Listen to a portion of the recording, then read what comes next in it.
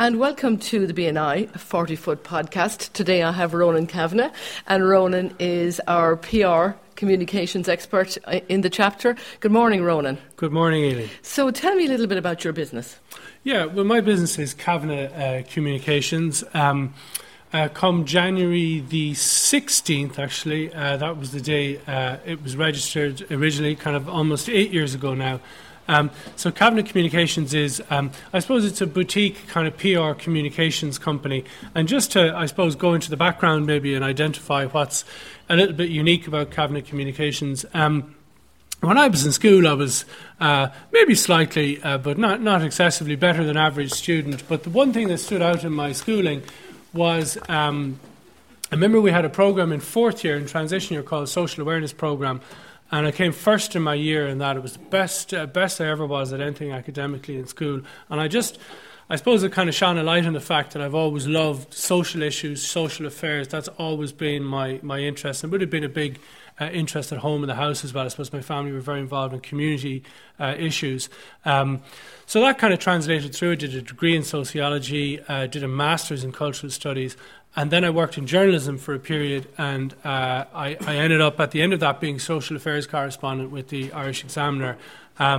So that eventually led into PR, and really my interest in PR has always been in PR, I suppose, as a vehicle for promoting issues and raising good social issues onto the agenda. Okay, so that's how you moved into PR, came through journalism, which is a very big advantage, I find, as well, for anybody who has been a journalist. If you go into PR, you understand how journalism works. Would that be correct? That's absolutely 100% correct in that sometimes there can be a misconception, I think, that people have an expectation of people working in PR that their strength at delivering media profile is based upon relationships and sort of knowing the journalists and all that kind of stuff. But it actually comes more from, I think, understanding the particular content interests of different publications and also understanding the deadlines and the logistics of the publication. So having worked in the local papers, simple things like I used to have to fill a lot of local news on the paper came out on a Wednesday in the Kerryman,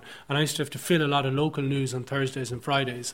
So when people contacted me with small kind of bits and pieces and photographs on a Wednesday, it generally got in, and even if it was way more interesting but they contacted me on a Friday, it didn't get in. So it's simple things like that. I think when you've worked as a journalist, you understand where the journalist is coming from and that they have pressure to fill space every week, and you get a sense of what they're after, and it helps massively out. And people assume, that everybody knows what public relations is. But what is public relations in your opinion? Yeah, I in my own head have broken it down to that public relations is essentially about ideas and agenda setting, whereas marketing is about selling. So what I mean by that is, for example, if I take a client like, which I've done a lot of work with for a long number of years, the Irish Postmasters Union, which did do a very successful deal with An Post and Government last year worth about 54 million of investment in the post office network. So I suppose for years what we were trying to do with that was to argue that there is a value to the post office that's more than the purely economic, because if you look at post offices in purely economic terms, and I think we were successful in terms of setting an agenda or a way of thinking in government and on post, and that is what PR is. It's influencing the thinking and the ideas.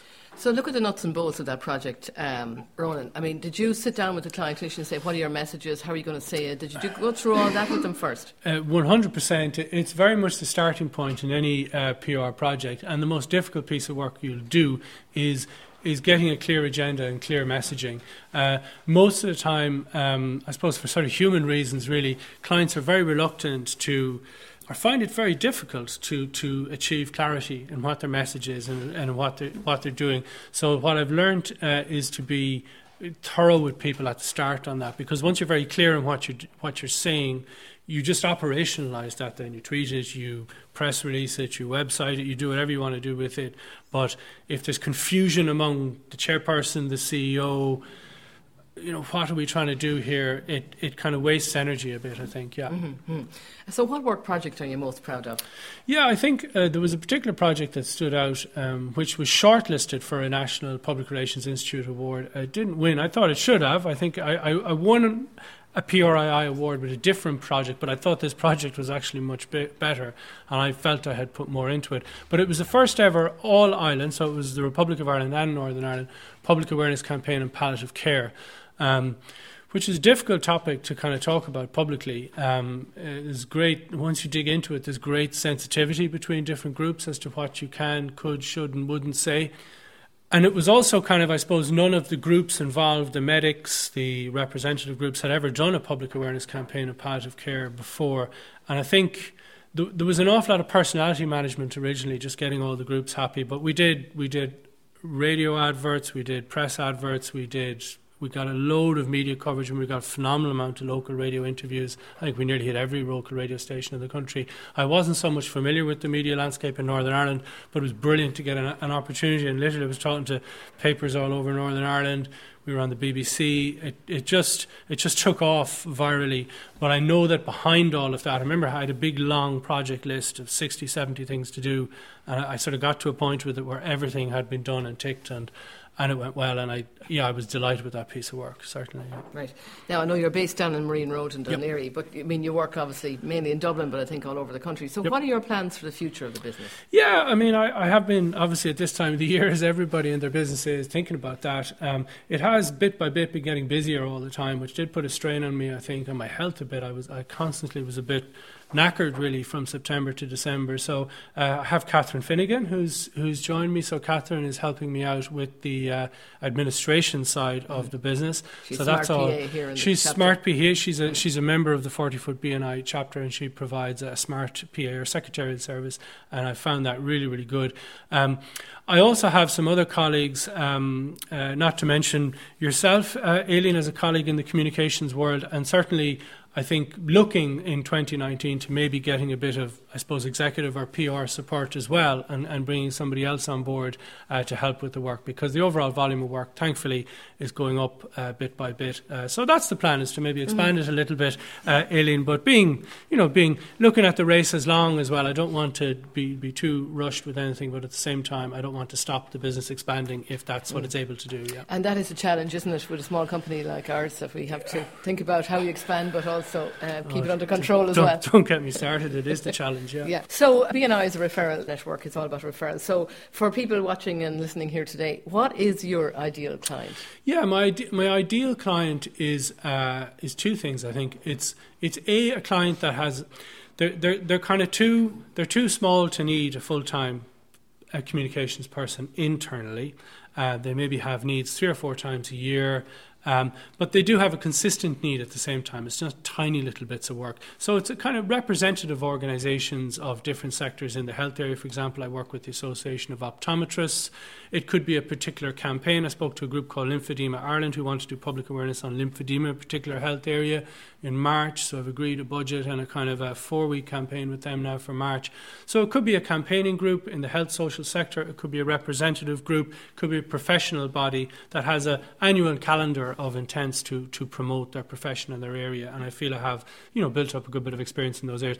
So it's that. The second thing that's very important for me is that the organisation is relatively well organised, and I can have one central contact that I deal with, where you develop a good relationship with one person and you can just get on with the work, rather than you come in as a PR person and you're pulled into a committee of people who can't agree on anything. That becomes that obviously can be a bit frustrating. So I think the size of the organisation, need of the organisation, and a good relationship with a key person for me are things that make it work well. Mm-hmm. Okay, Ron. Now we know you swim in the sea in the 40-foot, and I know you're from Cork. Yep. We won't hold that against you.